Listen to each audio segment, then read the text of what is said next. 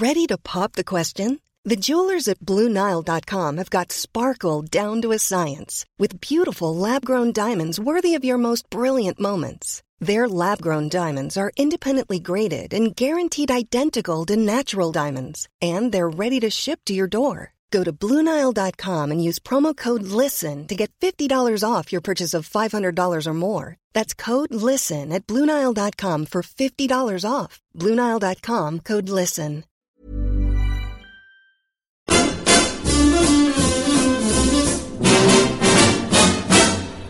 When the red, red robin comes bobbing along,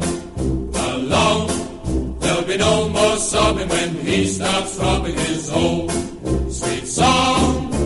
Wake up, you sleepyhead, get up, get out of bed, cheer up, the sun is red, live, love, laugh and be happy. What if I be blue? Now I'm walking through fields of flowers. Rain may glisten, but still I listen for hours and hours. I'm just a kid again, doing what I did again, singing a song. When the red, red robin comes bobbing along.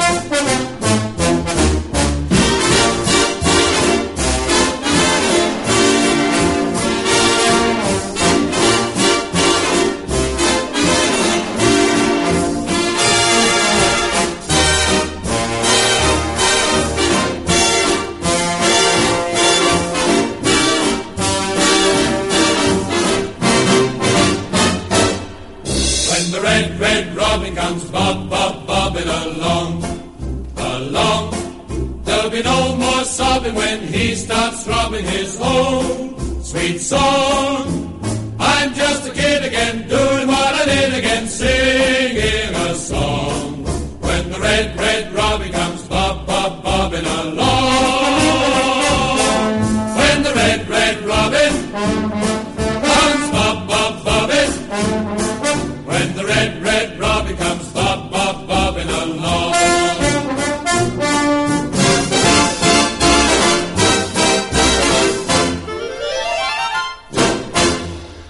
So, yesterday's game, a pretty meaningless affair, eh? I think you'll have a hard job convincing Charlton fans of that. Good evening, this is Charlton Live.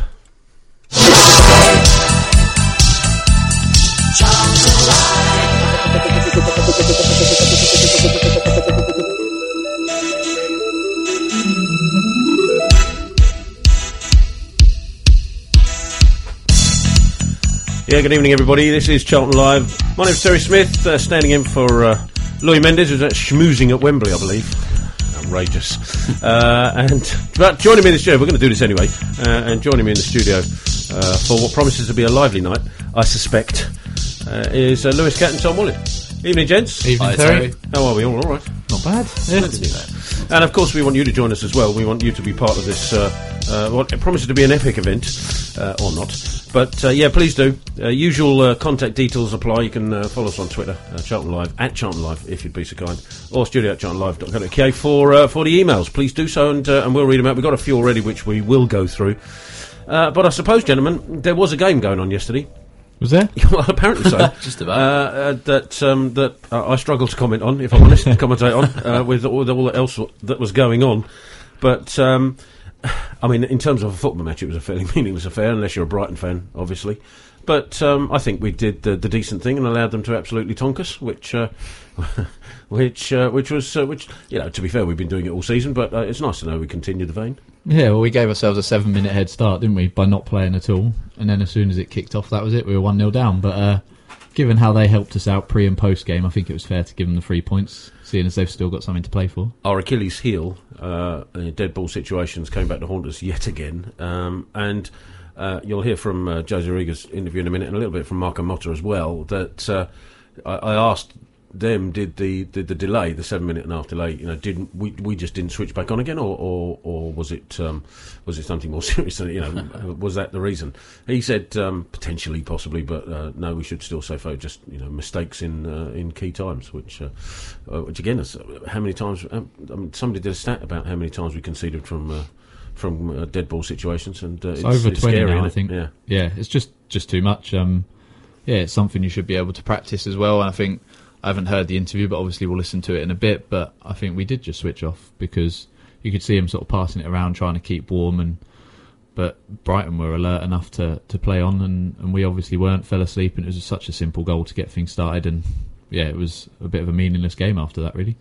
Well, potentially it was a fairly meaningless game for us anyway. Yeah. But I mean, I think also for the second one, I do believe we switched off twice. Well, probably more than twice, generally. But after we scored, we seemed to switch off again. And that, again, is something that we've done before, where we sort of think, I don't know, you're second-guessing a little bit, but you think, well, we've got back in the game, let's just relax a bit. We've done the hard bit now, we can coast a bit, and that don't work. You just can't do it. No, we never seem to do it, do we? It seems every single week I don't know. It's defensively we're just not great, are we? Like at all. We've been better, but I mean, like I say, unlike you said yesterday, I was completely distracted. If I could have been any score, I wouldn't know. But it was ridiculous. Being relegated Tuesday as well, they've not even had a full week to recover, so I'm sure it's still playing on some of their minds. I'm not saying that that's an excuse at all. But obviously coming out, a home game, as I say, pretty much meaningless for the players because they know they're already down. A lot of them, I would suspect, think they're already off.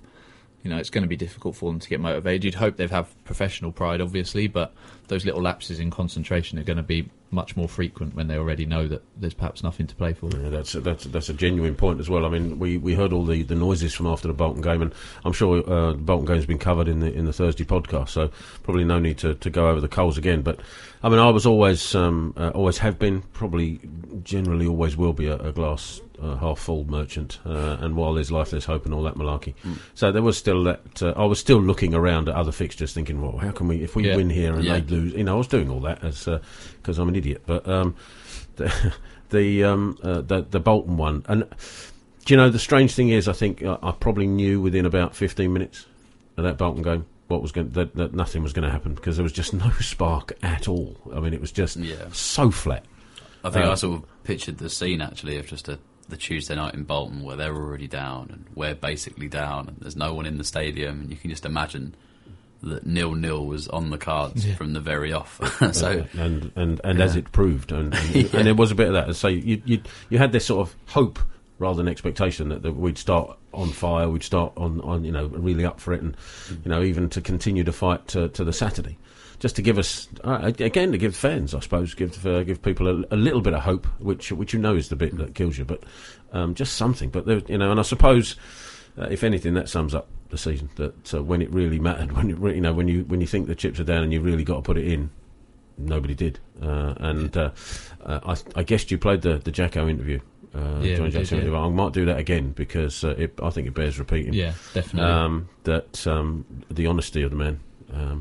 And regrettably, it seems, and we'll talk about this later, the players' honesty might have come back to bite me in the backside, which we'll discuss later. But we have to, I suppose, we'll trawl through just the few interviews we took. We haven't got the highlights, and it's probably as well. Although I'd like to have cut and pasted quite the protest bits. But we're having trouble recording at the minute. The studio down here, something changed. We used to be able to record no problem, and now we can't. So we've got to get the techie people in. So we might have to do that in the off season rather than between now and then.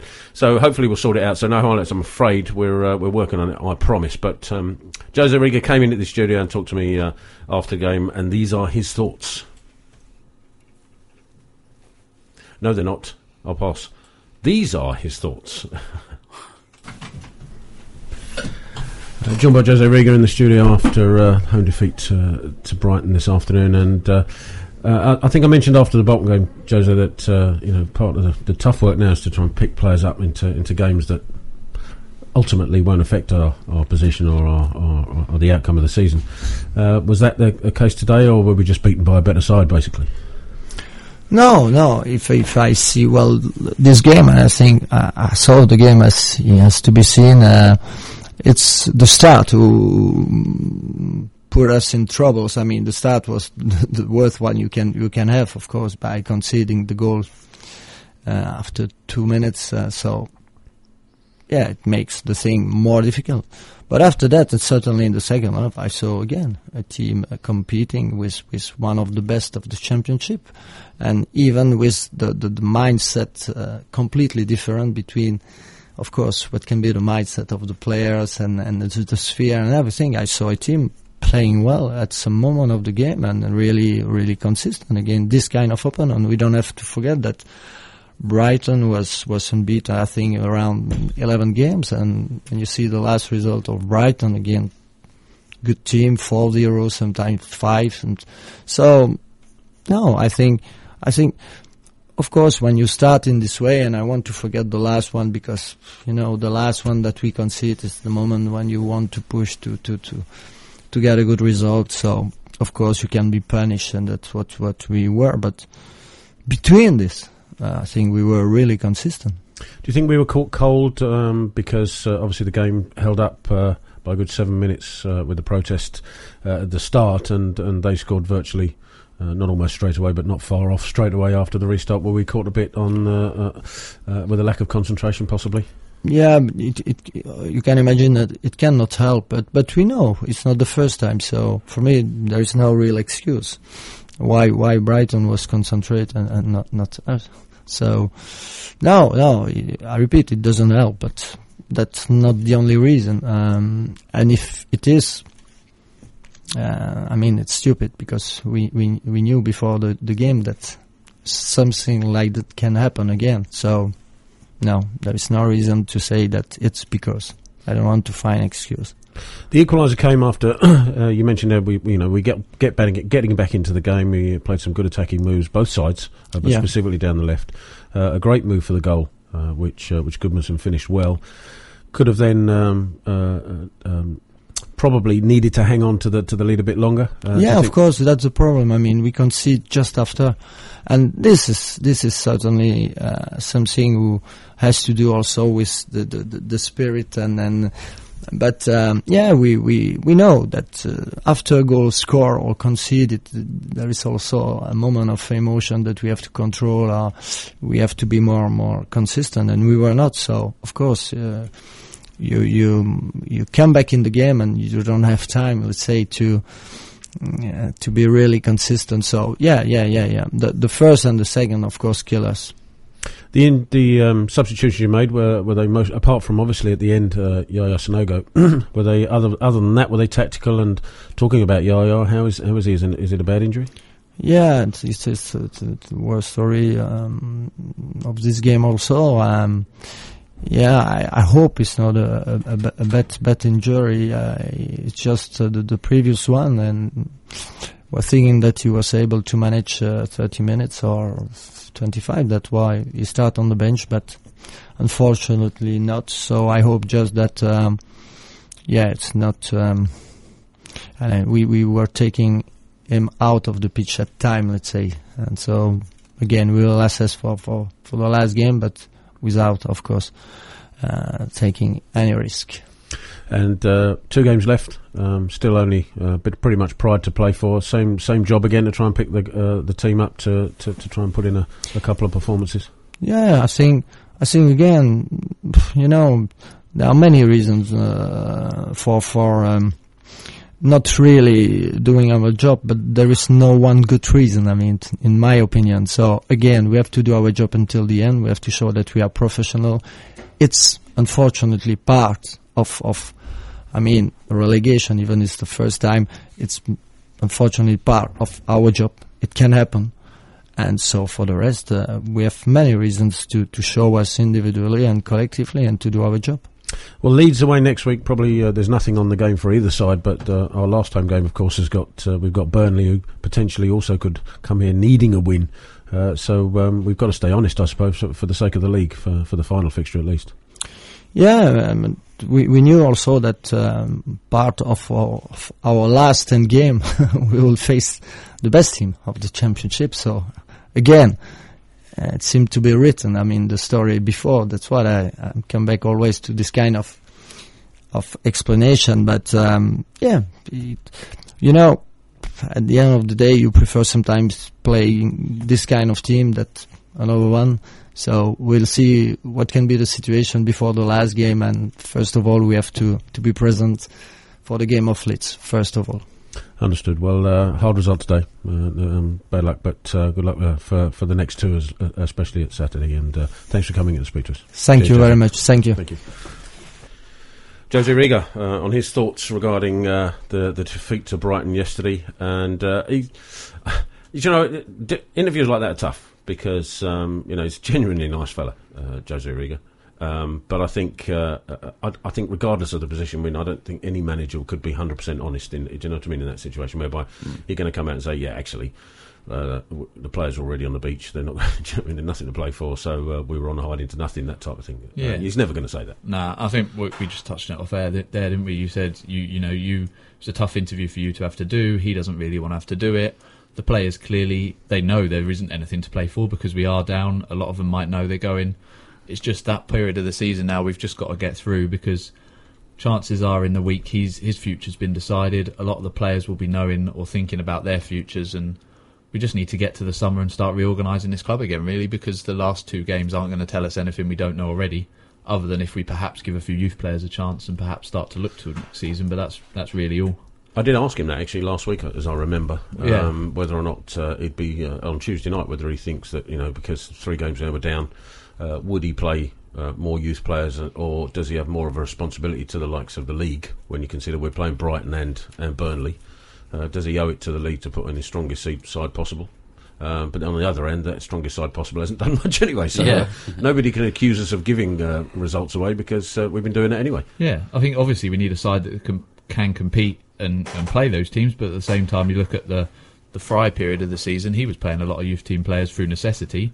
And we were, we were losing a lot of games then as well. But they were playing in this league. So I don't think anyone could argue that we can't play them now if that's what we choose to do. But it doesn't look like he's doing that so far. We'll have to see. Obviously, leads away. But a fair proportion of the ones you would expect to come into the side are out on loan anyway, I suppose. So, that's true. And you can't really call them back because that's not fair, probably on the clubs they're with. Yeah. I suppose that's it. There's going to be such an overhaul in the summer that you can't even bring fringe players in to prepare them for next season because you have no idea out of that squad who is going to be here. Like there are so many people that you can't picture being here next year. I think that's a question for people listening now, the listeners listening now. We might do this over the next 2 or 3 weeks. We've got two more to go. Next week's going to be a strange one. We're not sure exactly how we're going to play this because obviously it's the Player of the Year occasion. Now normally we go up there and have a reasonable time with the players. There's a part of me that's not sure I want to do any of that, but obviously we're sort of beholden to try and get some feedback from the players, as they did in the sponsors night. I think they'll probably be might be a bit more guarded on this occasion. But I think I don't particularly want to broadcast while they're all having a nice 4-course meal or 3-course meal, because I think that might irk supporters a bit, and I don't particularly want to be involved in doing that. But I think what we might do is do a podcasted show up there, and then only sort of do a recordings when all that of the crucial bits like the vote and the interviews, rather than of them munching on a Viennetta or something. So that's what we might do. And then of course we got the last one of the season, which is after the home game against Burnley on the Sunday, and I think we might just have a party. Yeah, why not? I'll bring the custard creams, and we'll just have a bit of a laugh. But one of the questions I think might be prudent is, who out of this current squad? I mean, not necessarily who you think's going to be here, because they'll probably just up and pack their bags anyway. But who do you think we should keep and are capable of performing in League One? Because I think there probably are some players that we've got that it'll be a bit of a culture shock, and they're not going to be quite aware of how difficult that league is. Yeah, well, we've got such a sort of weird blend at the moment. We've got a lot of youth players who've obviously come through our academy. Then we've got a group of players who've been invested from overseas that are, in a lot of people's opinion, and sort of been proven throughout the season, not good enough at championship level. And then we've got that sort of top level of players where, the likes of Vetekele, Gudmundsson, Kashi perhaps in periods, Diarra, who are perhaps, not going to be prepared to make the step down. So it's really looking at each of those categories, looking at who we want to keep and who realistically we think we can. But like Lewis says, I think our squad's going to be picked apart over the summer, because I think a lot of people aren't going to be happy to drop down another level. So it's going to be interesting to see what happens. But let us know your thoughts. Who do you think, regardless of whether you think they'll go or not, who do you think might actually do a job in League One? What we'll probably do now is play the interview. It's a 4-minute thing with Marco Motta, who came into the studio while Chris Hughton was doing his thing in the main room. So I just grabbed him to have a little chat, and we'll do that, and then that'll pretty much be the game out of the way, and then we'll go through your emails and tweets and discuss the main reason for yesterday being as high profile as it was. This is Marco Motta. Joined in the studio by Marco Motta after a disappointing result again. Marco, how difficult is it to get up as a professional for a game such as this? Brighton have got a lot to play for. We pretty much didn't. How difficult is it to get motivated for a game like today? No, I think personally it's not about motivated, but unfortunately I'm not happy because today we lose, and also we go down, and it's not simple situation, but I'm professional. We are professional. We need to put in the pitch 200% every game, and I don't think about the situation about offside, because I think everyone in Charlton, the fans, me, everyone work for Charlton or our fans are not happy. It's normal because the situation are not good. The first goal for Brighton came today after a quite a lengthy stoppage because of the beach balls and the balloons, etc. And their goal came fairly quickly after that. Did we get caught a bit cold and a little bit missing concentration because of the stoppage? Personally, no. Personally, no, because I repeat, I'm professional. I need to. Is ready, you know. When I play, because I need to make my work, and but I repeat, the situation was very strange, and unfortunately we took the goal after I don't know 1 minute, but we need to think about next game. Unfortunately, this is football. Yeah, we've got 2 games left, obviously, onto Leeds, the next one, and then our final game at home. Let's leave maybe the football aside just for a second. You've come to us in a fairly difficult position as a club, but despite that, have you enjoyed your time here at Charlton? Have you enjoyed your time here at Charlton? Have you had a good time despite the football? Yeah, when I arrive here, I believe 200% about the squad. I thought we can stay up, but unfortunately the result don't go in a correct way. But I'm happy arrive here. Not about the result, but everyone here, the fans. Put me in a good condition for make it work. We scored a good goal getting back to the game today to get back into the game. Do you think if we'd have held out a bit longer, or we conceded a goal very quickly after getting back into the game after our goal? Yeah. Yeah, I think the pitch speaks on time, because the Brighton is in different position on the table. And it's normal, they have quality, but probably is too much quickly after our goal, and the game changed again. And after that, we tried to score another goal for draw, but unfortunately the Brighton scored 1 goal again. Just to confirm, there was a substitution where the manager brought yourself off. Is everything okay? It was a tactical move, not an injury? Yeah, no injury. I'm okay. It's normal. I won't play every match. I won't play 95 minutes, 100 minutes every match. But I respect a lot the gaffer and the decision. And I went out, but not for my problem, not for injury, for him decision. Well, that's good news. Thank you for joining us. It's always difficult to come and talk to the media and us after a defeat, so I appreciate you coming in. Oh, no, I'm professional. I'm a man. Is normal. Is a part of my job. I appreciate it anyway. Thanks, Marco. Cheers. Thank you.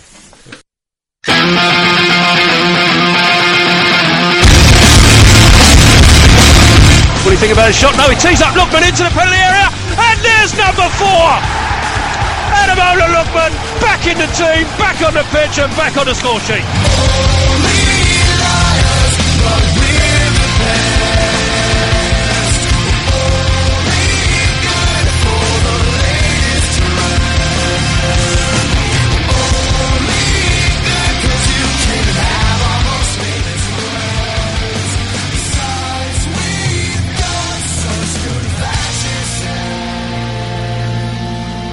Charlton Live.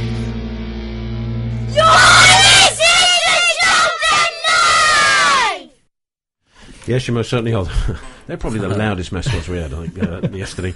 They were even the Brighton guy gave a decent shift in it. Although he did, I watched him. He mouthed the Charlton bit, which was really quite funny. Right, guys, that was. We'll probably leave the. We've got plenty of tweets and emails in. A few tweets already that have flown in. First one from Stephen Reeder. Must say, time also for Riga to go. Too much back passing. Harriet down the middle instead of Lookman. Clueless substitutions. Stephen, cheers, mate. Further on from that, Peter Pearce missed the game Saturday. I bet it was a belter. Looking forward to Charlton Live review. I know it'll be another 10 out of 10. I appreciate that, mate. But as for the belter, the peripheral stuff was. I'm not sure about the game itself. First half was really, really dreary. Second half picked up a bit, but still nothing to write home about. Do you know, I mean, I said we wouldn't talk about the game. I mean, I think what it clearly shows is just how frustrating this season's been because, all right, the last goal I think you can discount a bit, and Jose said pretty much as well. I still didn't think it was a penalty. I think he rolled over. But up to that point, apart from a couple of our mistakes, we we competed with a team that was at the top of the table, and it's fine margins, isn't it? I mean, when you consider that, we narrowly lost to QPR.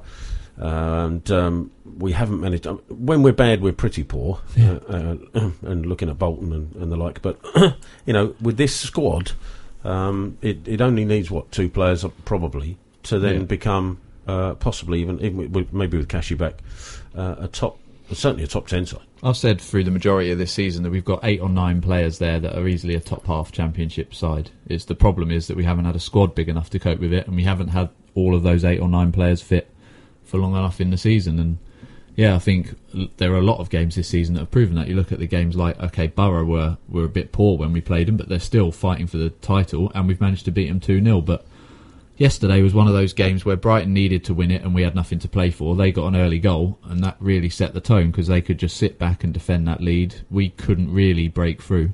And then, as I say, it was only once, those couple of goals went in early in the second half that it livened up a bit. I thought we showed how we could break them down, but I mean, it was we threatened it just moments before we actually scored, especially down the left-hand side. And Lookman, being as good as he is, was the architect. Cousins chipping in as well with the cross. And then, as I say, as soon as we scored, we just thought, phew, glad that's over with. And just let them score at the other end. Still, there we are. As I say, it was all pretty secondary to everything else that was going on. Danny Allen, I think that's tweeted him saying with a hashtag Roland in. Good answer from Lewis, though. Well done, mate. TFT 7797 is a problem loading page, but no, he says now it's working. His legendary computer skills have sorted it out. Well done. Good to have you on board. Amy has tweeted us in. Weird, in brackets, unique atmosphere in the lower north. Those really protesting and a minority rather, getting incredibly angry about other people protesting. Thought Brighton fans were brilliant yesterday, and that's something I think we all echo. Yeah, definitely. There were some hairs on the back of the neck moments at times with Brighton fans, and there was one comment on Twitter I saw where a fan said he went up to Brighton fans and said, look, really, you've gone above and beyond. Thanks for doing this. And I think the comment came back when just said, no, thank you. You were there when we really needed you. Just returning the favour, and it's good to see that in times like these, football fans can come together. Albeit sometimes in adversity, which is never the greatest thing, but good to see nonetheless. Emails I'll come to in a minute, but we will now talk about all the peripheral stuff that was. No, actually, that's harsh to say. It probably wasn't peripheral. Actually, it's the main event. Centre of attention. Centre of attention of what. And I think before the game started, there was quite a lot of hype about how this would be. The card would be ranking up the level of protests, and you did wonder just how that would manifest itself. because Borough was good. There was I don't know what, probably 1,000 people or so outside in the march, and it was very effective. And then then you had the beach balls and then the stress balls, and you thought, what exactly could they do to top it? Well, I didn't know before the game. I just heard rumours that there are considerably more fans out there than there were before, and it wasn't until later on that I saw some pictures, and they reckon it was almost 5,000 fans in that march, which is pretty impressive. Yeah, it's a pretty phenomenal figure, isn't it? That it's just, it was. I mean, I was around and about the area, and it was a really fantastic thing to be a part of, especially with Brighton fans as well. They were just fantastic, and yeah, I mean, for me as a Charlton supporter, there was a few moments where you don't really know what to say at that, because it's just Fans United, isn't it? And I mean, I'm still a bit speechless about it now. I saw some photos of it today, and it just looked ridiculous. It was so good, but as I say, I think we're always a little bit concerned of just how quite because you can plan certain things, you can plan to, but you're still reliant on people turning up and actually making up the numbers and doing what you've asked them to do, and it shows how passionate Charlton supporters feel at the moment that 5,000 of them decided to do exactly that. Yeah, it was amazing. The way I come to the ground is through Ransom Walk and come out by the club shop, which I did as normal. It was really quiet down there, so I got here about 2:05, and I thought, I'll wander up the slope and go up to the top of the corner and just have a look. Walked my way up, and there was a few more people, and as I got to the top corner opposite the Valley Cafe and looked up the hill, there were just thousands and thousands of people. You just couldn't see the road at all. There was obviously the massive balloon of Roland's face. There were just a sea of people. And as Lewis said, it was just so many Brighton fans were a part of it as well, and obviously they walked down to that corner and then round the corner, and I kind of followed them in there, and I was surrounded by Brighton fans. Just, they want their club back and we want Roland out too, and there are some things that are bigger than football rivalries, I guess, and to see fans unite like that, like you said, Terry, it's a shame that it has to happen in adversity and that a club has to be down on their luck like we are, but at the same time it shows the decency of football fans sometimes, because they do get a bad reputation at times. But it was just, a really incredible thing to witness and to kind of have going on around you. And of course, it wasn't just happening at the Valley. We'll try and get more details of this. It's all still a bit sketchy, the actual information coming out. But there were a good number of Charlton fans going across to Belgium to hold a protest near St Troiden with the St Troiden fans. And so it was a double-pronged attack, if you like, which also shows the strength of feeling of Charlton fans, which at some point has got to register. It has to register in one way or another. You just can't keep ignoring this sort of stuff. And I suppose the real test for Card and everybody, every Charlton fan really, is what happens after the summer. After the next two games. And we were saying off air about the Leeds game. It's a real shame that that's such an expensive match. Because with Leeds in the position they're in, with their fans not entirely happy with their owner either, it would have been an ideal opportunity to do as what Brighton have done with us, to go and show a level of support to another club whose fans aren't happy with the ownership, and show some solidarity. But £35 a ticket plus the travel is steep, to say the least. Thank you. Well, it's a real shame. For a team that's already down as well, I think, like Lewis had said, had we been, a point from safety or just hanging around the edge of the drop zone, then you're obviously going to get a couple of thousand going up there. But given that we're already down, there's going to be that diehard, maybe 200 odd that go up and make that journey, and credit to them. But it is a lot of money, and I think that's going to put a lot of people off. Oh, most certainly. I'll be there. I'll troll my way up there as ever. I've no idea why, but I'll be there. I'm going to read a few emails out now. Got one which I came in last week, and I'm only going to read this out because it's not relevant necessarily to what we're about to be talking. But Ron and Barbara Derby emailed us in, and it's come on you Reds. Although we can't expect to stay up now, and obviously that was pre the Bolton game. As optimistic as I've been, I, like many other people, will be with you next season, having seen the team for the first time in 1947. Best to the lads, and thanks for some great commentaries. That's from Ron and Barbara Derby. Appreciate that, guys. Really do, honestly. But on to from yesterday, onto emails from yesterday, and Chris Davin has emailed us things. Thanks, Chris.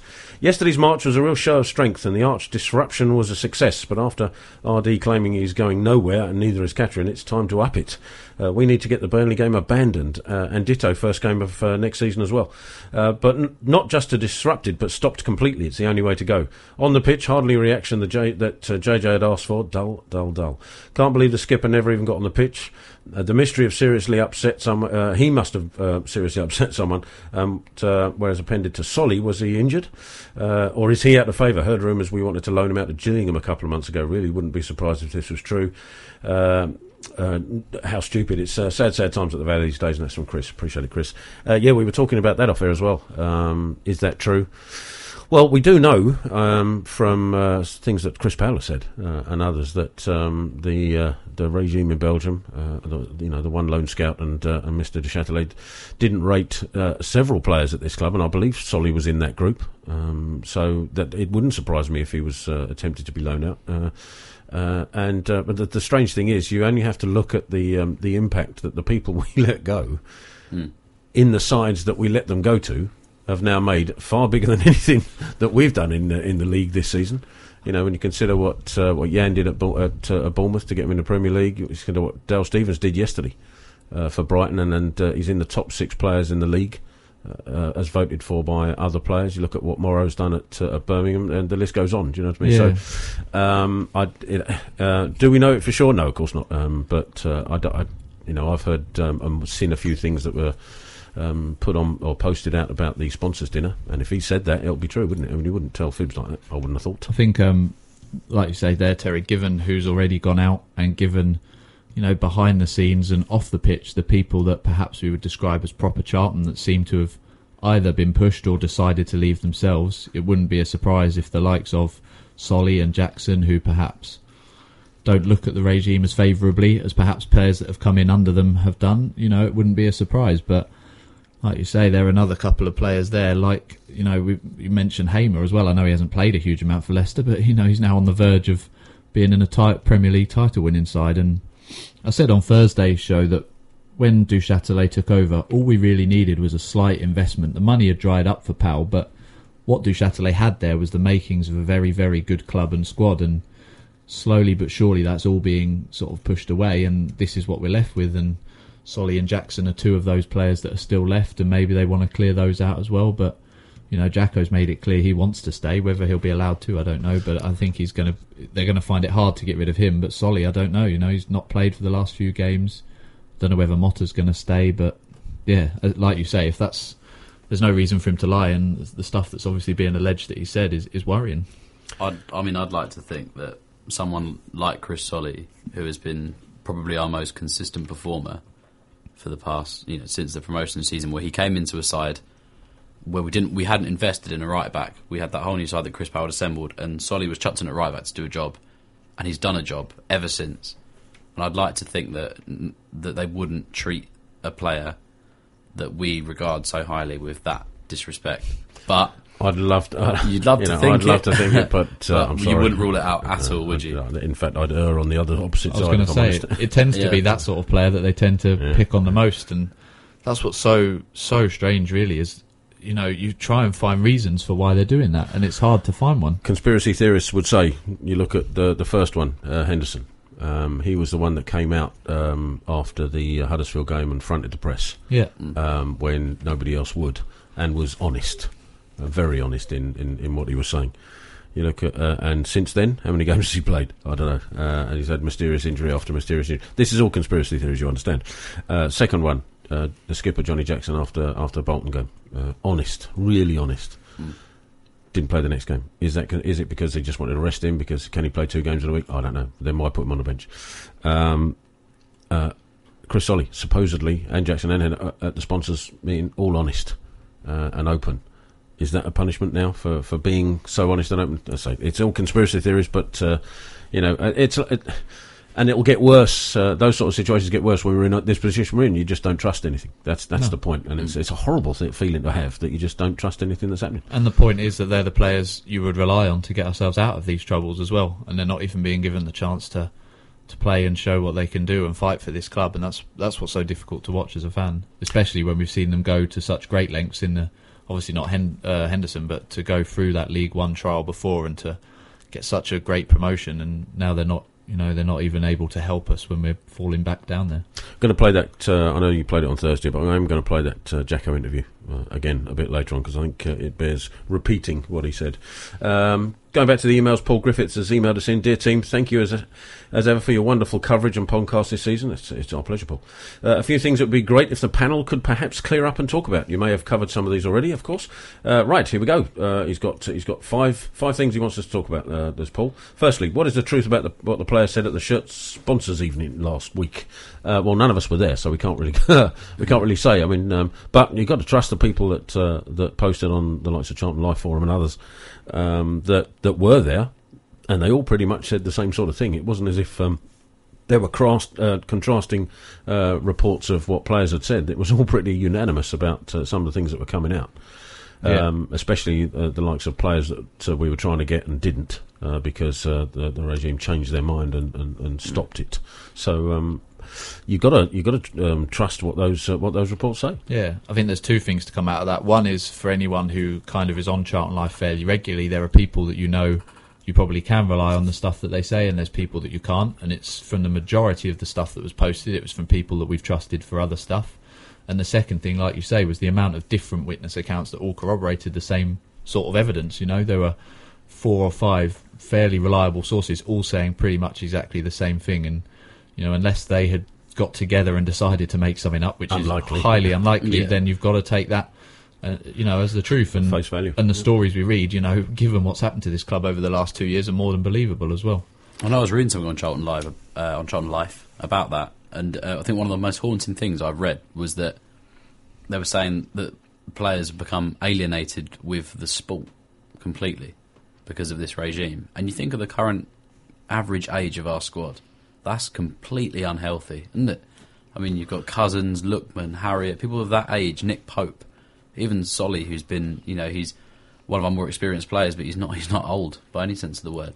Well, you only have to look at Ahern Grant, I think, Carlin. Completely for that. You a young kid who was exuberant, bubbly, and really looked a talent, and he's a shadow of the player that came in here. Same with Piggott. Yeah, Piggott's the same, and you really worry for Lookman going down the same road. Yeah. I think Lookman might have something different about him. I just get that impression that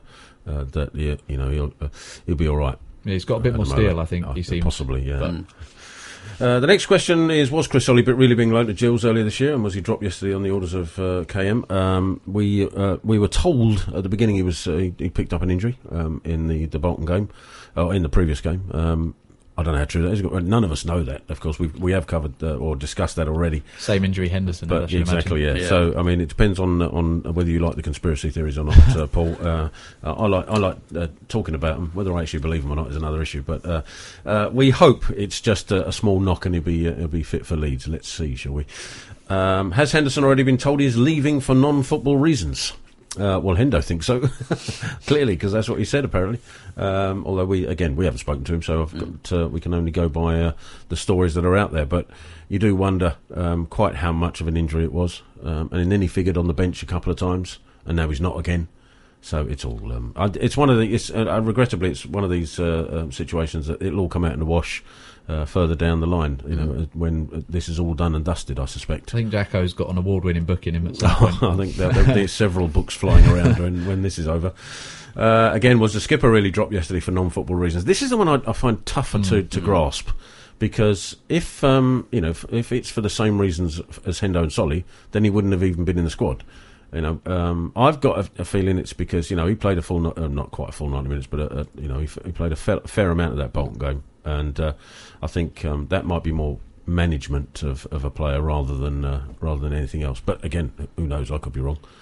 Well, I think I'd agree with you on that one. But having said that, like you say, after that Bolton game, he came out and gave such a frank assessment. I think majority of people in the ground saw his little sort of salute to the crowd yesterday. I think the regime, the owners, they're all well aware where his allegiances lie in terms of all of this. But you would hope, as the club captain, that he's still got a certain amount of influence around here. And whilst the likes of Solly and Henderson, perhaps you can bring in like for like replacements, I think Jackson's made it clear that he's not going anywhere without a fight. It was something. I mean, we talk about yesterday's interviews being tough. That's mainly because of the situation we're in. But that interview, Prost Bolton with the skipper, was probably the hardest thing I've had to do. I think. I mean, he clearly didn't want to. No, he clearly was gutted. I'm not saying he didn't want to be there because he put his hand up to come out, so he wanted to say something. But you're never sure when you approach somebody like that whether you can ask the right question, whether you can say something you shouldn't, or try and lead him down a path he doesn't want to go. But it became clear after the first couple of questions that I thought he actually wants to say something here. So I tried to lead him down the path of saying he was going to stay. Because the thing that worried me most was that he'd turn around and say, well, if he'd have answered the question like, well, I haven't really decided yet, obviously we've got to have a summer off, and you think, oh, here we go, that's it, ta-da. But he didn't, he was very frank and forthright in saying, no, I'm going to be here to get us back. I'll do my damnedest to get us back. And I think that he knows that's what Charlton fans want to hear as well. Yeah. I think, I made my point on Thursday, and I'll make it again, I think, once we've heard the interview. But, I was very impressed with what he had to say. You can't fail to be, can you, really? No. Last question from Tom. What happened in the West End towards the end of the game? Hard to tell from the east side of the upper north. Well, it was very hard to tell from where I was as well, even though I was probably the closest amongst us, because I was sitting down in the commentary position. We're locked in, pretty much. We got that... Hey, I'm Ryan Reynolds. At Mint Mobile, we like to do the opposite of what Big Wireless does. They charge you a lot, we charge you a little. So naturally, when they announced they'd be raising their prices due to inflation, we decided to deflate our prices due to not hating you. That's right. We're cutting the price of Mint Unlimited from $30 a month to just $15 a month. Give it a try at mintmobile.com/switch. $45 up front for 3 months plus taxes and fees. Promo rate for new customers for limited time. Unlimited more than 40 gigabytes per month. Slows full terms at mintmobile.com. Tired of ads barging into your favorite news podcasts? Good news. Ad-free listening is available on Amazon Music for all the music plus top podcasts included with your Prime membership. Stay up to date on everything newsworthy by downloading the Amazon Music app for free or go to amazon.com/news ad free. That's amazon.com/news ad free to catch up on the latest episodes without the ads. Barrier where we've got a little desk in front of us which we slam down, and so you've got to really lean over to try and add a look. I did have a couple of gazes, and from what I can gather, I'd imagine it was when the stewards, when the people opened the gates to let everybody out, about, is it 10 minutes to go or 15 minutes to go? It's standard practice. They have to open the gates just in case people want to leave early, etc., etc. So I think what they did is they came out the back of the covered end and went straight into the West End and in front of the director's box. Genius, I think. Actually. Yeah, brilliant. I bet they won't let it happen again. No, I should imagine not. I don't know how quite vociferous it got. I wasn't able to see down in front of me, but they certainly made their point presence felt, and their points were definitely made to the point where quite a few directors. And I got to say, I saw a video this morning. I think Matt White actually YouTubed it, and when the big singing went up about they wanting certain people out, there were people in the director's box standing up and doing the same thing. And fair play to them for that. You know what I mean? I think that was brilliant to watch, and it forced Katrien and Richard Murray to leave.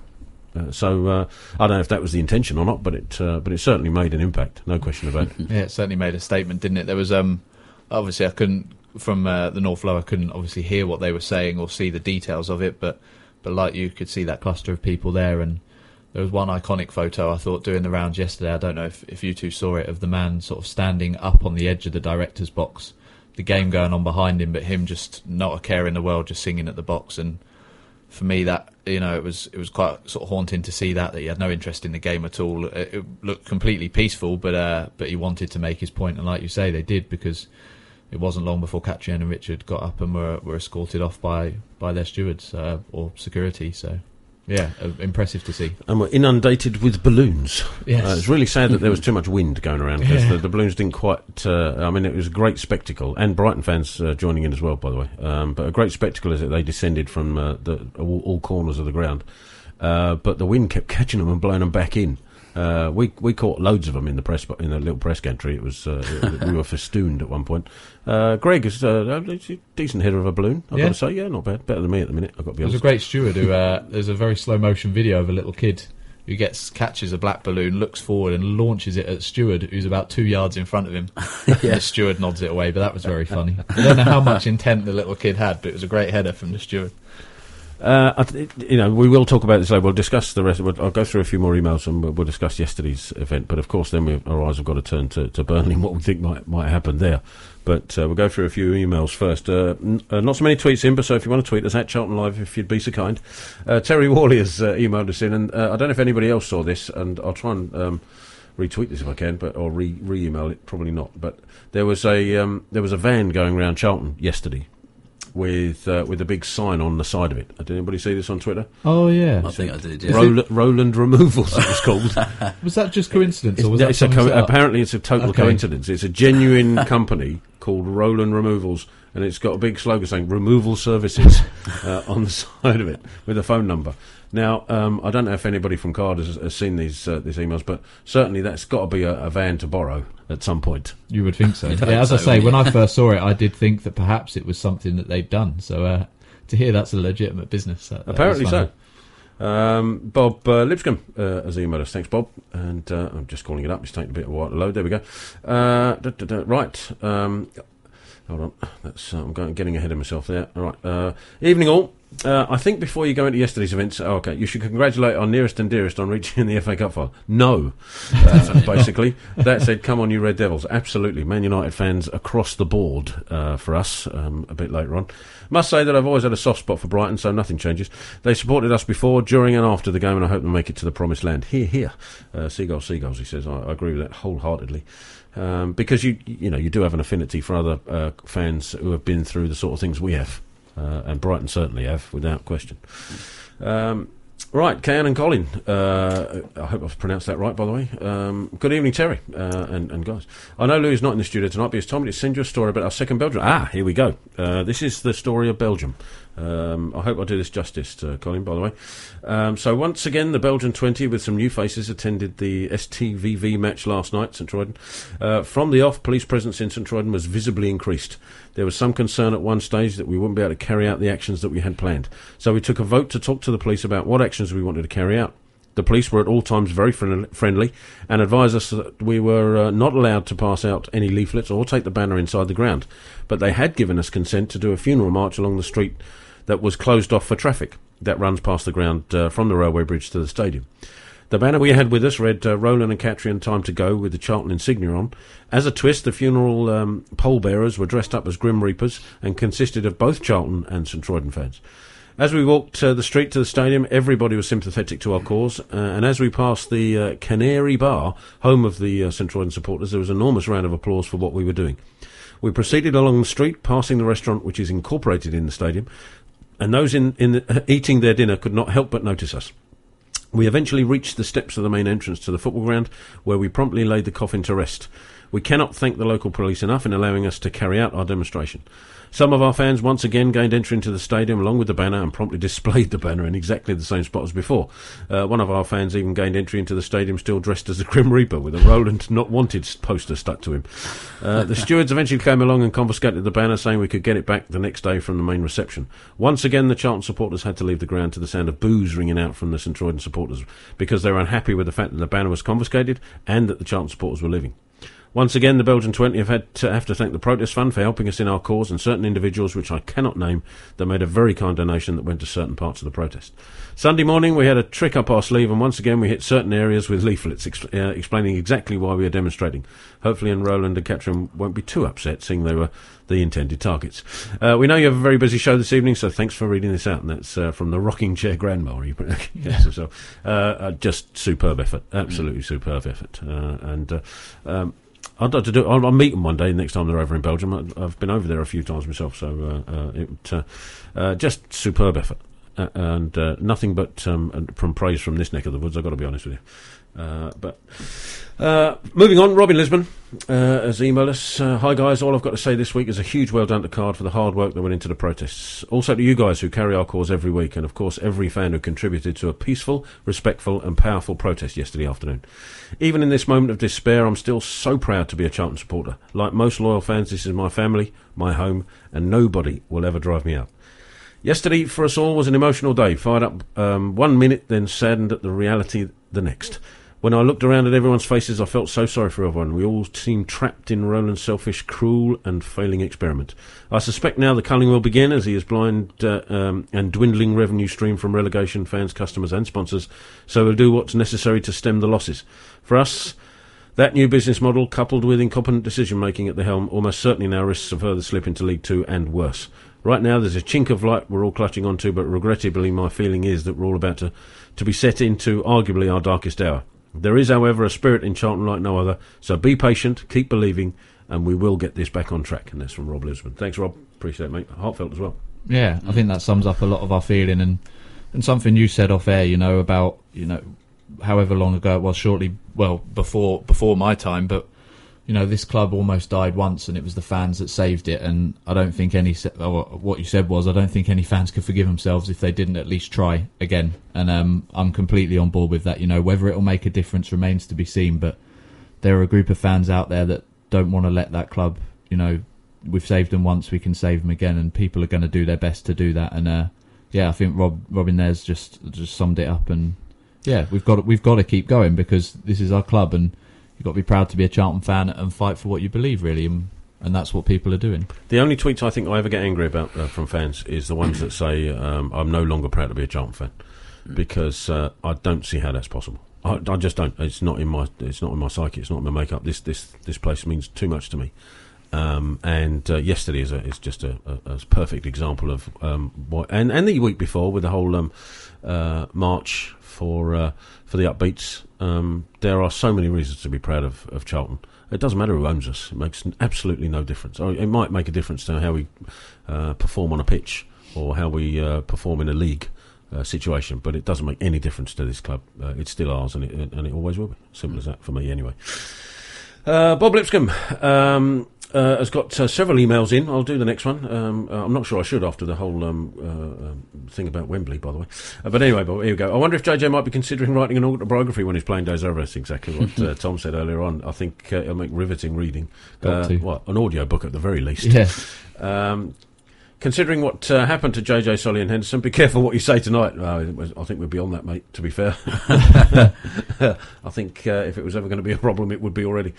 Nathan Pryor has emailed in to the moronic imbecile who called me a mug and told me to F off for not joining in with a little pathetic sing-song about wanting our glorious leader out. Here we go.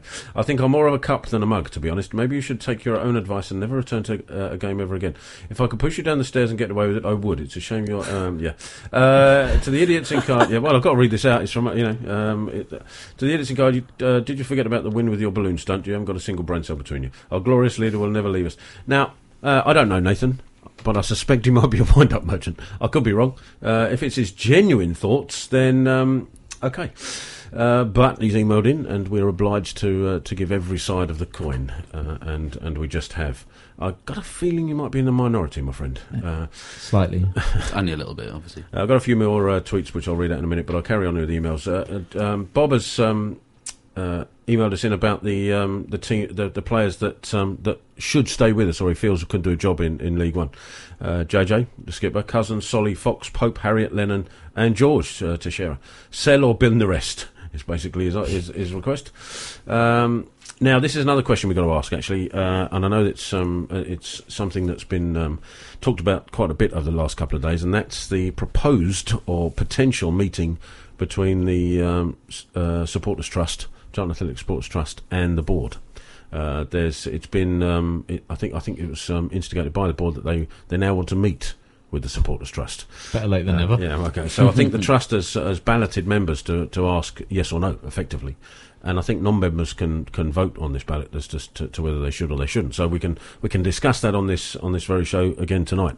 Do you think that it's right now that the trust and the board actually get together and have a meeting? Ken Signard has emailed us in. Good evening, guys. Be interested to hear your views on the request by CFC for a meeting with the trust, as the trust said on its website. As you are aware, the board of the Charlton Athletic Sports Trust have repeatedly requested to meet with Charlton Athletic owner Roland de Châtelet. The club have refused this and instead recently offered a meeting with Richard Murray and Catherine Mayer at the start of next week. I'd be interested in your views. Is this designed to divide the fans? Is this designed to divide Charlton Athletic Supporters Trust? Are we past talk? I think supporters would welcome your views. Well, I've got my views, but you guys first. What do you think? for me, I think it would make more of a statement if the Trust were to turn it down and reject it. Because, like you say, it's been well over a year now that we've been trying to get communication with them. They've had their chance, and for me, they haven't taken it. I think their attempts that they have made haven't been good enough. And I think for the majority of fans now, we're long past that. So I think for us to turn them down and say, actually, no, we don't want this, would make a bigger statement for me. I agree with Tom. I think it's way too little too late. And I think that the fact that they've said it now shows just how much that these card protests are getting under their skin. Well, I agree, 100%. But I think we have. I think if I was the Supporters Trust, I think I'd want to tread a little carefully. I don't mean that. Let me explain you, and hopefully that'll come across better. But in terms of that, I don't think we want to give anybody the opportunity to say, well, we tried and they turned us down. What I would suggest personally is to say we're happy to meet, but it has to be with the owner. There can be no meeting that takes place between the Supporters Trust and anything other than the owner, because otherwise we don't know whether or not the views that you're giving are the views of the owner, because clearly up to this point anything that we've said has not been listened to. So the only discussion that could possibly take place, if he can't come over, television conference. You know, we're in the 21st century. Yeah. We can, these things can happen. Technology can sort that out. We've shown we'll go to him with as a well. Skype. Yeah, absolutely, we'll why not? Yeah. I think a meeting should take place, or could take place, I should say. Could take place, but it has to be with the owner. Because, as I say, do you want to give them any more weapons to bash us with? Say, yeah, okay, we'll hear what you've got to say. We might dismiss it out of hand, but we'll hear. But it can only be with the owner of this football club and not the representatives. It's got to be with the owner. It's got to be. That's just my suggestion, anyway. Hope that helps, Ken. But if you've got any suggestions out there, then obviously let us know. Nicholas Selby's emailed us. Hi guys, went to the game yesterday, but yesterday wasn't about the football. It was about the demonstrations. This has surely now come to a head where Roland and Catherine Mayer must realise there is no way back for them, no matter what they try to do to appease the fans. As for this current squad, apart from a few homegrown players, I don't think any of them would have the battling qualities to get us out of League One. It would have to be another clear out along the lines of what Chris Powell did when he came in. Let's just hope a takeover is imminent. All the players next season will be playing in front of 2,000 fans if the figures for season ticket renewals are anything to go by. And that's Nicola from Ainsford. Now, yeah, the whole takeover talk is an interesting one. I don't know. I mean, you've got to hope that there's some change happening. However it comes about. Money, isn't it? It's a lot of money. Absolutely, it's a lot of money. And is that figure put on there to put people off? Probably. Almost certainly. I would have thought. But I do get the feeling we're in this for a bit longer haul, I have to say. Yeah, me too. I think, I can't remember if we said it on the show on Thursday or not, but obviously, even if Roland's even debating the idea of selling, he's not going to come here and say 16 million, I'm happy with that. He's got to start at a high figure. Obviously, I think we can all agree that the figure he's come up with is ludicrously high, but he's going to start high and they're going to start low, and that's how bidding works and this sort of thing happens. But, I don't know whether it's just fans just so desperate now that as soon as a sniff of a takeover comes over that we're all just trying to get behind it because that's how badly we want it to happen, or whether it has got legs as well. But as so often with the last couple of years, I don't think we're really going to know because we're not going to hear anything. And, if nothing's going to happen, then the club, I suppose, are well within their right not to release anything. They're not going to speculate. But if there is something that starts to happen, you would hope the local press, the likes of Rich, would probably be able to find out and give us some more information. But at the moment, it seems no more than rumour and speculation, although there is clearly some sort of weight behind the movement in terms of a bid going forwards. Just whether that bid's actually going to be anywhere near enough for Roland to consider. Well, there may be change in the way, even if it isn't 100% what all the fans want, and that's the fact that certainly Lenny Lawrence was in the director's box yesterday, clearly seen on some of the video evidence that was there, and so he's clearly talking to the club, and the rumour is director of football as a possibility, which is strange, sort of like a reverse backward, doing it the last thing first type of thing. You know what I mean? We'll get a director of football, then we'll get a manager, and then we might get some players. Who knows? I don't know what's going to happen. But the change may happen. It may not be the change everybody wants, but we'll see. It's going to be a long road, I suspect. A few more tweets, and Lisbon has tweeted us in actually now regarding the director's box fiasco. I witnessed it, and the guy singing his heart out at the front, joining the fans who were harmless. I don't think there was any. Unless somebody can tell us otherwise, I didn't see any grief necessarily. They all looked a bit squished in that gap. I've got to be honest. But apart from them looking like they could, if they're going to do it again, maybe lose a few pounds first. That's harsh. Never look at me. I did worry for them all being squashed in that little gap, but superb work by all of them. Marion has tweeted us in. Last part of my train journey was spent with Brighton and Hove Albion supporters. Supportive, and they said they were going just to join in to the protest, which was thanks, Marion. They were fantastic, no question. Seb Lewis has tweeted us in. I reckon Chris Powell's autobiography would be a fantastic read as well. Yeah, absolutely. I think it could be a decent sized book as well.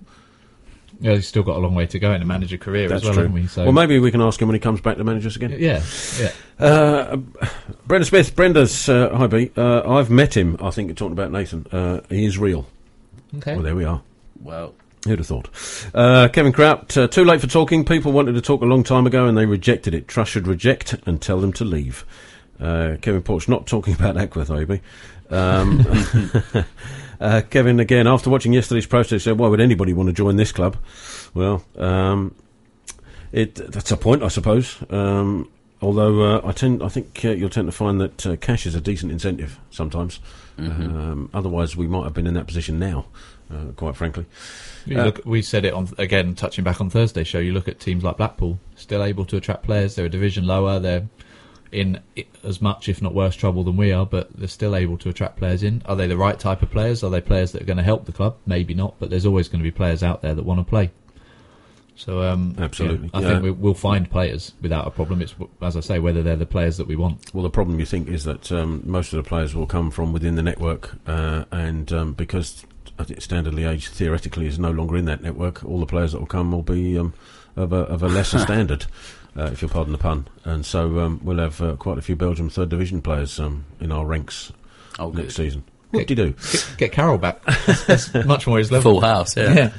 Dan Briordi's emailed us, Dear Studio, next year I can't see anything other than a struggle. Even if we manage to find a new buyer, it's highly unlikely to come quick enough to rebuild in the summer, which means we'll lose the quality and we'll struggle to attract decent replacements. We'll be very reliant on Charlton stalwarts next year, Jackson, Solly, Henderson possibly, and so I'm very disturbed about what I've read on Chicago Edic blog, i.e. players' comments have led them to be sidelined. If they're sidelined, we'll have no Charlton spirit and that will be a disaster. On the protest, very impressive yesterday, but I would urge caution for some fans to avoid personal abuse rather than highlighting professional shortcomings. The confrontation in the West End could have turned ugly and it could undermine our well-managed argument. At the end of the day, Cachemira is a de Châtelet puppet, very young, inexperienced, and I hope for her own sanity she looks for a corporate job for which she is qualified. The only positive is the fantastic spirit of our under-21 side, which just shows what you can achieve. And yeah, we should mention the under-21s. They've got the Kent Cups final at Dartford on Tuesday, I think. Yeah, Tuesday night. I'll be there. I'll be looking forward to watching that. And Bowery, I think, has just signed his first professional contract with us as well from that setup. So good to see. And yeah, if you want a proper football match without the pressure and worry of anything else, then under-21s are definitely worth watching, no question about it. And hopefully they can bring home the trophy again, which they won last year at Gillingham, I think. Mark Newbury, evening chaps. Firstly, it was almost heartbreaking seeing Chris Powell on the Football League programme talking about our situation with his obvious love in his heart for us. What happened to this man was a disgrace, and for him to still care about the club and the fans is an immense measure of the man. As for who will be here next season, not counting the loans, I can't see any of the following being here. Johan, Igor, Hendo, Diarra, Teixeira, and possibly Jordan and Solly added to the list. Guessing that we'll get some money for Lookman and Cousins, but can't see bundles of cash coming in. I'd say we have a few players who will be pretty much boss League One, given the chance. Don't know if Bauer and Cashew will fill their hours this season after missing a lot of this one. If we can grab a goal scorer at that level, we might be okay, but it's a big if. I was probably one of those getting annoyed by the behaviour of the people behind the goal, people I've never seen all season, wanting to start trouble, no problems with the balls and balloons, but I'm sitting behind the goal being hit by things thrown by the upper north. And the underlying tension by a group of kids egging each other on, taking takes the protest. Egging each other on takes the protest to a different level. Thinking here of Millwall and seats from the crowd, etc. I'm as passionate as anyone to get rid of the owner, but I'm also not taking my wife to hospital if she's hit by something. Cheers. See you on the 8th. Cheers, Mark. That is an issue, I suppose. I mean, I can understand passions running high and think people getting carried away. It's almost normal, I suppose, in the heat of the moment. But yeah, if people can just when they're chucking stuff, just think, especially if it's from the top of the cupboard end, that you're not necessarily going to make, unless you're Fatima Whitbread, the chance of you hitting in the pitch from up there is slim. So just think who's underneath you from what you're throwing, please, if you'd be so kind. The guy behind me did nearly hit Liam Rosenia with a water balloon, which I thought was a fantastic throw. Yeah, the water balloons. I mean, it's not going to maim anybody, is it? So the water balloons aside, but there were a few objects there. I think it looked like there were a few balloon pumps. Yeah. That made their way onto the pitch. So yeah, just be if you're at the bottom of the cupboard, then it's not an issue. The bottom tier. But if you're at the top tier, just have a little think about people underneath, if you would. As for the people in front of the director's box, I don't feel it could have turned. I think the only way that could have turned ugly is if the stewards and the heavy mob had come in to try and get him out. I think other than that, I didn't. They looked angry. Don't get me wrong, but I don't think there was ever any intention to do anything else. So no, I didn't look it from where I was standing anyway. If anybody's got a different view of that, we've got a tweet from Mike Tyson, 2007, with the cheers, Mike. With the latest Solly and Jacko revelations, this conflict can only get worse. More intense. The Burnley game is going to be messy. Yeah, we're going to talk about that in a minute, Mike. Cheers, mate. About where we go with the Bolton. What time are we now? 8:10. One more email, and then what I might do is we'll have a short discussion about what we think is going to happen against Burnley, maybe. Got Jacko to play as well. Jacko to play, which is about a 4-minute jobby, which we might play getting towards the end. I think it's maybe a fitting way to finish the show. But we've got a couple of emails. Matthias Johnson, thanks Matthias, our Sheffield addict. Hi guys, what a day of protest on Saturday, but I will encourage people not to abandon the game on Burnley, please, because it will just not look good for the neutral pundits and the fans. Maybe take some criticism. The fans, and I don't think the fans deserve criticism this season. Gutted that we're going down, but proud to be a fan of this great club, and I feel sorry for Chris Powell. Thanks. Cheers, Matthias. We'll cross that particular argument in a second. Dear studio, my email to the club. So Steve Williams has emailed the club, and I'll read this. Yeah, why not? For the attention of Roland de Châtelet and Catherine Mir. I write to inform you that after supporting Charlton for more than 50 years and holding a season ticket since the club has been back at the Valley, I will not be renewing for 2016-17. Excuse me. My decision is a protest against your ownership, control and administration of the club, which has proved disastrous on and off the pitch. Patently wrong managerial appointments, one after another, and an inadequate playing squad have led to inevitable relegation. The once unbreakable bond between the club's management and supporters has fractured, and there is now a truly toxic atmosphere at the Valley. This I attribute to the disrespect you have shown to the supporters, derived from your business model of football, illustrated most accurately and truthfully by the chief executive's reference to us as customers. I first attended a game at the Valley in 1963 with my father, and when I had my own children, 3 generations of us sat in the East Stand on our return to SE7. My father died a few years ago, but now I have 2 grandchildren and was hoping to bring them to the matches soon, thus passing on the tradition of support for an authentic community football club. That will now not be happening. My son Lewis, who has been with me at the Valley since I returned there and has accompanied me to games all over the country, will also not be renewing his season ticket. We take this decision with heavy hearts, but the hope that when you've gone, we will return. And that's yours sincerely, Stephen Williams. So Stephen, with a heartfelt email to Charlton Football Club, saying you won't renew a season ticket, and a few people are in the same boat and done the same thing. The only thing I'd say to you, Stephen, is that I too have a grandchild now. I came in 1967. My dad brought me in 67, and we've got 3 generations as well. And it's my absolute intention. And my first child, my first children were born when we were at Sellers Park. And so I made a promise to myself and to my family that there was no way I was bringing my children to watch Charlton at Sellers Park. I might take them to the odd away game, but there's no way they're going to call that place home. So as soon as we came back, of course, all three had a season ticket as soon as we came back in. And I made the same promise to my grandson. All right, his dad's an Arsenal fan, but we'll cross that bridge when I come back. So I fully intend to take my grandson and bring my grandson to this club.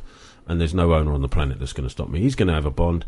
He's, if necessary, as he grows up, he might want to protest as well if the current ownership is still here and we still have the same problems.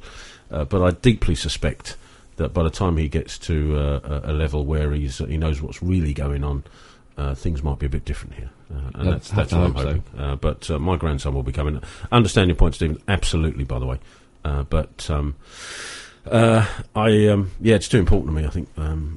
But I get now, I never used to, if I'm honest, if I'm being 100% honest, when I was trolling across to Selhurst Park and to darkest Croydon, I never quite grasped why fans would just not turn up. I do more so now. I was a bit younger then, a bit less tolerant as well, I suspect.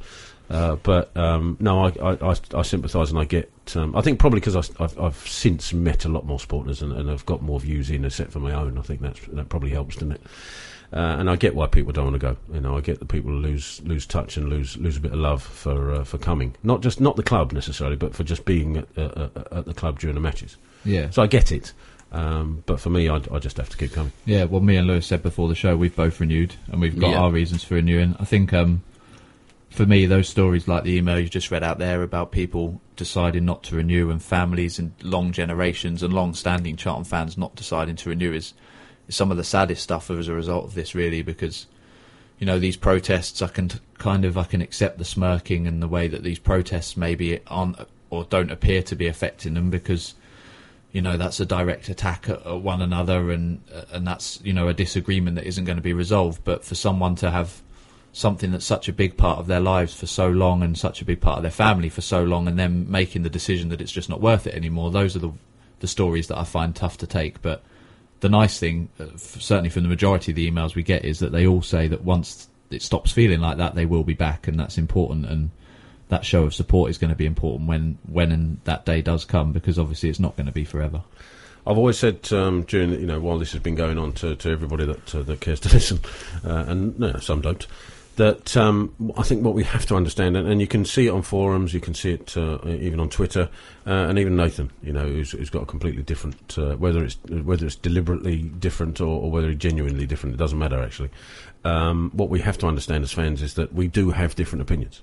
And we do have different ways of showing support. We have different ways of expressing our support and our dissatisfaction. What we have to go forward, or we have to do as a fan base going forward, is to understand everybody's different and not criticise everybody for being different. Absolutely. And so if they renew, don't criticise them for renewing. If you renew, don't criticise somebody else for not renewing. Everybody has their own way of dealing with this, and everybody's right. So just make sure we all go forward together, regardless of whether it's the same as you or me or anybody else. Just make sure that whoever owns our club doesn't divide the fans, because we are the club, basically. And so just make sure that, and I know it's difficult, that just a little bit of tolerance in other people's attitudes and other people's way of expressing themselves, just a little bit, will help us enormously going forward. That's just my opinion, by the way. Sorry to get off my soapbox. I'll get off my soapbox now. Couple of emails, couple of tweets. Gavin Blair, the comments on the forum about Mandy the ticket lass are unbelievable, but you couldn't doubt it. I've heard about those, but I haven't read them yet, so I'll make sure we get on that later. Lisbon again tweets us, Truss could hold the key to our protest. Agree to meet only with RD and tell him to his face he will not be forgiven, so please leave. And that's pretty much what I said, I think. Daniel Farmer, us fans will never forgive Roland Catherine for what they have done and doing to the club we all love, so sell up and get lost. That's to the point, Daniel. Cheers. So we're coming up to, where are we now? Quarter past, just gone quarter past. I think it's time, we'll talk about the Burnley game. Obviously we got Leeds before that, but it don't really matter, does it, to be honest. The next Burnley game, and so obviously the rumour has it that the protests will be racked up even further. Does that involve pitch storming? Does it involve trying to get the game abandoned? I don't know. I think, again, we talked about this off air, didn't we? I think if Burnley are already promoted, then it's an option.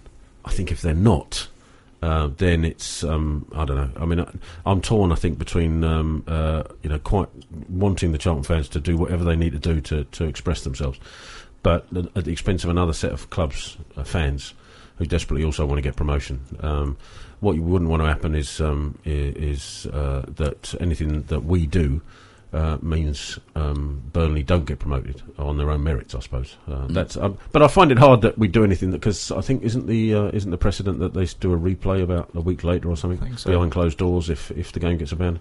Yeah, I saw something where the players were told they can't take holiday for 2 weeks after the season because of... And some of them have already booked, which was clearly evident yesterday. I pointed yesterday, I think. To share his booked, isn't he? He's not very happy, apparently. I think for me, at the moment, because of the situation, and we're not the only club by any means that are in this sort of state, but there is a solidarity amongst fans. We saw that obviously first and foremost with Brighton yesterday, but you go on any social media, fans are pulling together with clubs like us now. And I think obviously you undo some of that goodwill if you then ruin something as big as a promotion for Burnley. If it was the other way round, I'm sure we would be in great support of Burnley fans if they were going through a situation like this. But if we then had the chance to go up at their ground and they spoilt that, you're going to find that goodwill, being wiped off very quickly. So, as you say, if they've already been promoted, I think all three today, Burnley fans are out to enjoy themselves as well. I think if the game's still got something riding on it for that side, it's important that doesn't get lost in the protest. But I don't know if the TV games have been selected as well for that weekend, because obviously being the last game of the season, if it is a big game and the cameras are down here, that might change Cards view or certainly ramp things up as well. So I don't know what the next fixtures are like for the likes of Brighton. I'm not sure. Because it's between Brighton, Burnley and Middlesbrough, isn't it, basically? So they're all on the same points, aren't they? So I don't know who's got who in the run-up. So, I mean, it could be that, there's only two games to go, isn't there? Yeah. So even if... they'll certainly be playing for something. They'll have to play for something, day. because the likelihood... There'll be only 3 points in it. I don't know what the goal difference is like. I haven't examined it. I think there's like 4 or 5 goals between the three of them. So it's going to be down to the last game. We were saying yesterday that it was a bit of a missed opportunity for Brighton because they're the lowest of the 3 goal differences, and they probably saw yesterday as a chance to get 4 or 5 up there. I've got to say, though, as and even though we switched off a few times, I didn't think they looked like they were ever going to batter us. Not at all. Which is frustrating, isn't it? Really? No, I don't mean that because I wanted to get battered. I mean, it just thinks that we held our own and probably at some point edged the game against a team that's going to get promoted. Seen it too many times. That's just too little, too late. So Burnley, we got a quick tweet from Ross. I'll show this to you later, boys. You won't get this. I think I found the hotel Roland used when he's in London. It's called the Hotel Unique. Facilities available. Thanks for that, Ross.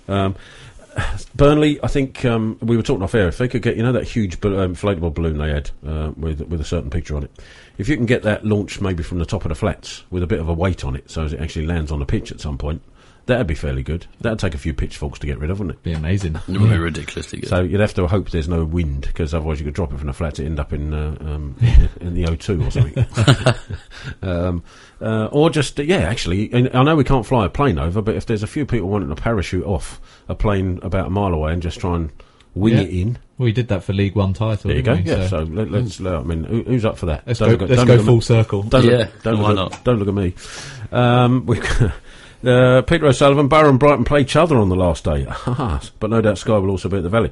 So actually, Borough and Brighton, they both can't win, obviously. So if they draw, then actually no, one of them's so that he could actually 3 point. No, it's still not going to make a difference. They're still going to. It's going to also be played on the last day, isn't it? Yeah, nothing we can do about that. Robert Wagon, we're all different. Well said. Catherine smiling is pure contempt and it's disrespectful. We have to stick together and goodwill out. And that's from Robert Wagon. Thanks, Robert. And cheers, Peter, for that thing about the Borough and Brighton because we didn't realise it. Right, we're going to play. The Jack Atwell interview. It's going to be. We've got 10 minutes to go. This is about 4.5 minutes. So and then we'll come back and just wind things up. But I hope. I know some people have already heard this, of course, and it's been well documented. But I just think it just bears repeating.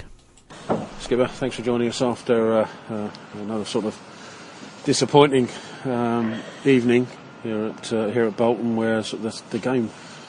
Would you say sort of sums up the season? Really, we huffed and puffed, but no end result.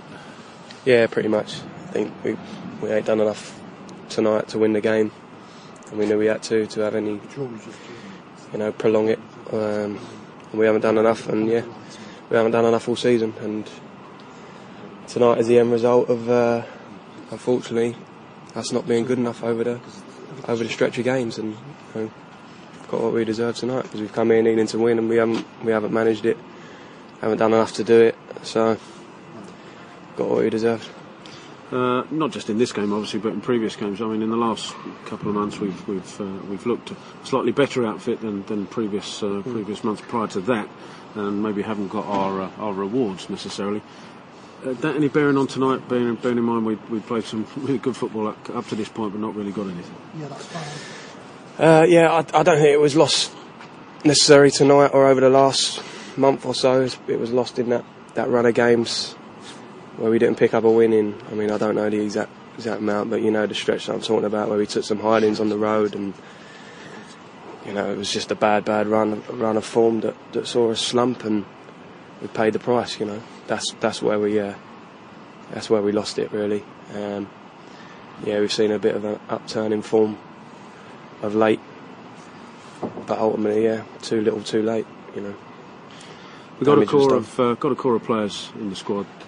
Yourself, obviously Chris Solly, Morgan Fox, and the youngsters come through, Callum Herrick, John Cousins, who have grown up with this club, and then you've got Charlton at heart. So, how do you go about rebuilding, I suppose, or just keeping the spirits up for the last 3 games as well? It's going to be tough, I won't lie. It would have been nice to get the win here, so at least you're going into Saturday's game. Albeit, probably forlorn hope, but, something.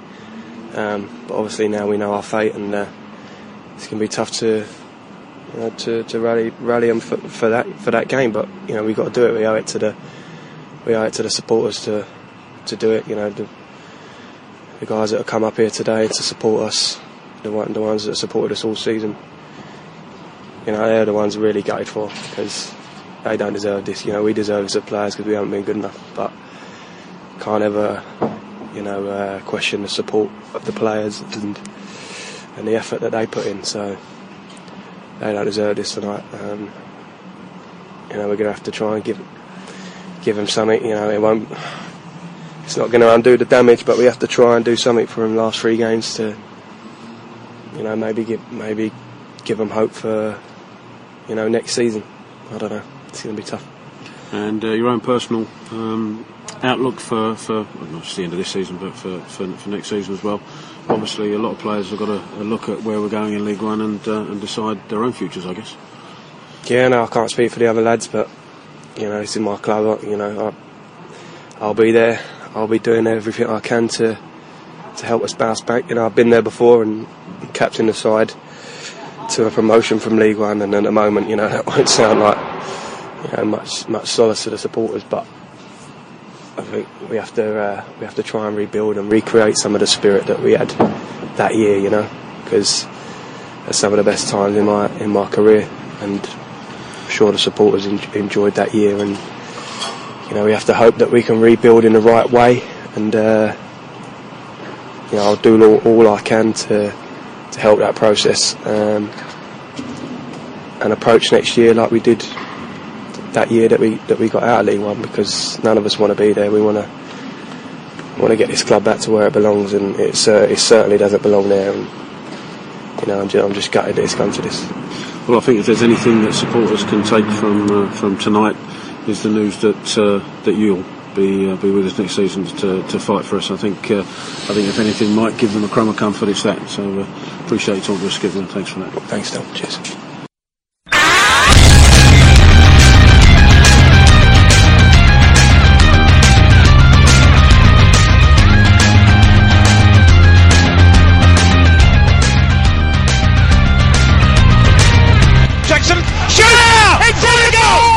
Johnny Jackson has fired his first goal of the season. He was on the edge of the area against a run of play. Johnny Jackson's hit it, and it's gone into the deflection. I've got to tell you, it's taken a deflection. Who cares? Yeah. Oh.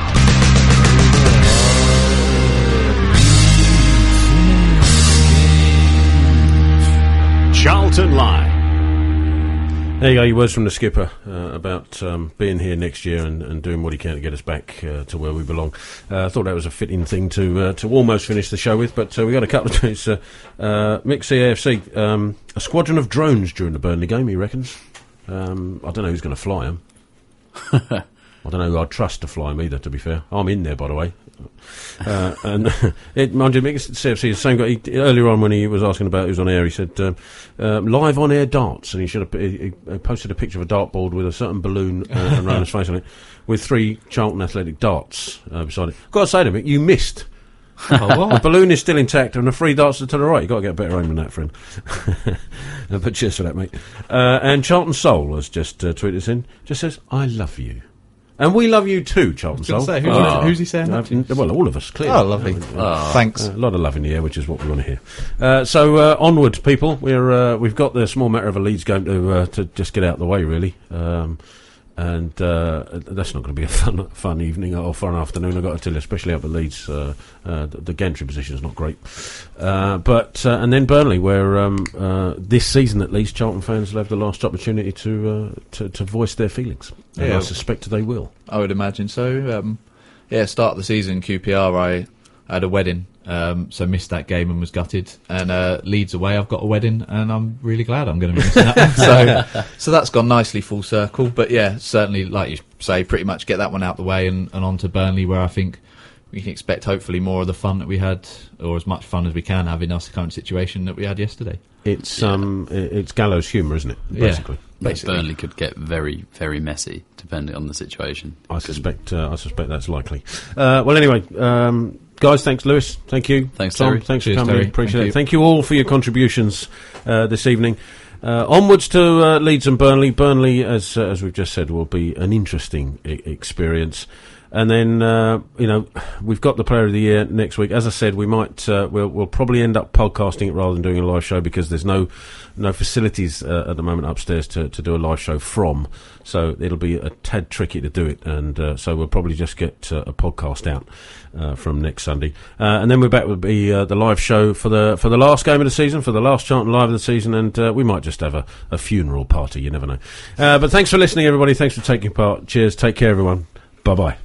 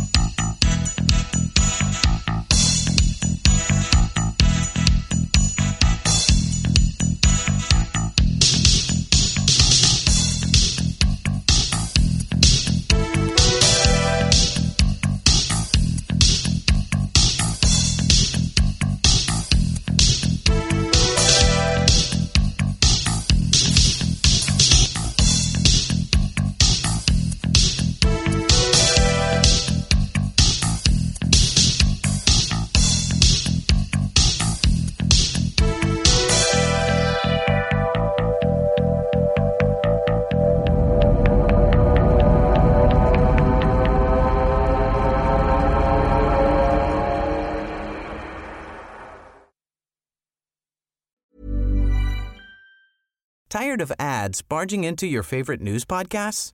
Good news. Ad-free listening is available on Amazon Music for all the music plus top podcasts included with your Prime membership. Stay up to date on everything newsworthy by downloading the Amazon Music app for free, or go to amazon.com/news ad free. That's amazon.com/news ad free to catch up on the latest episodes without the ads.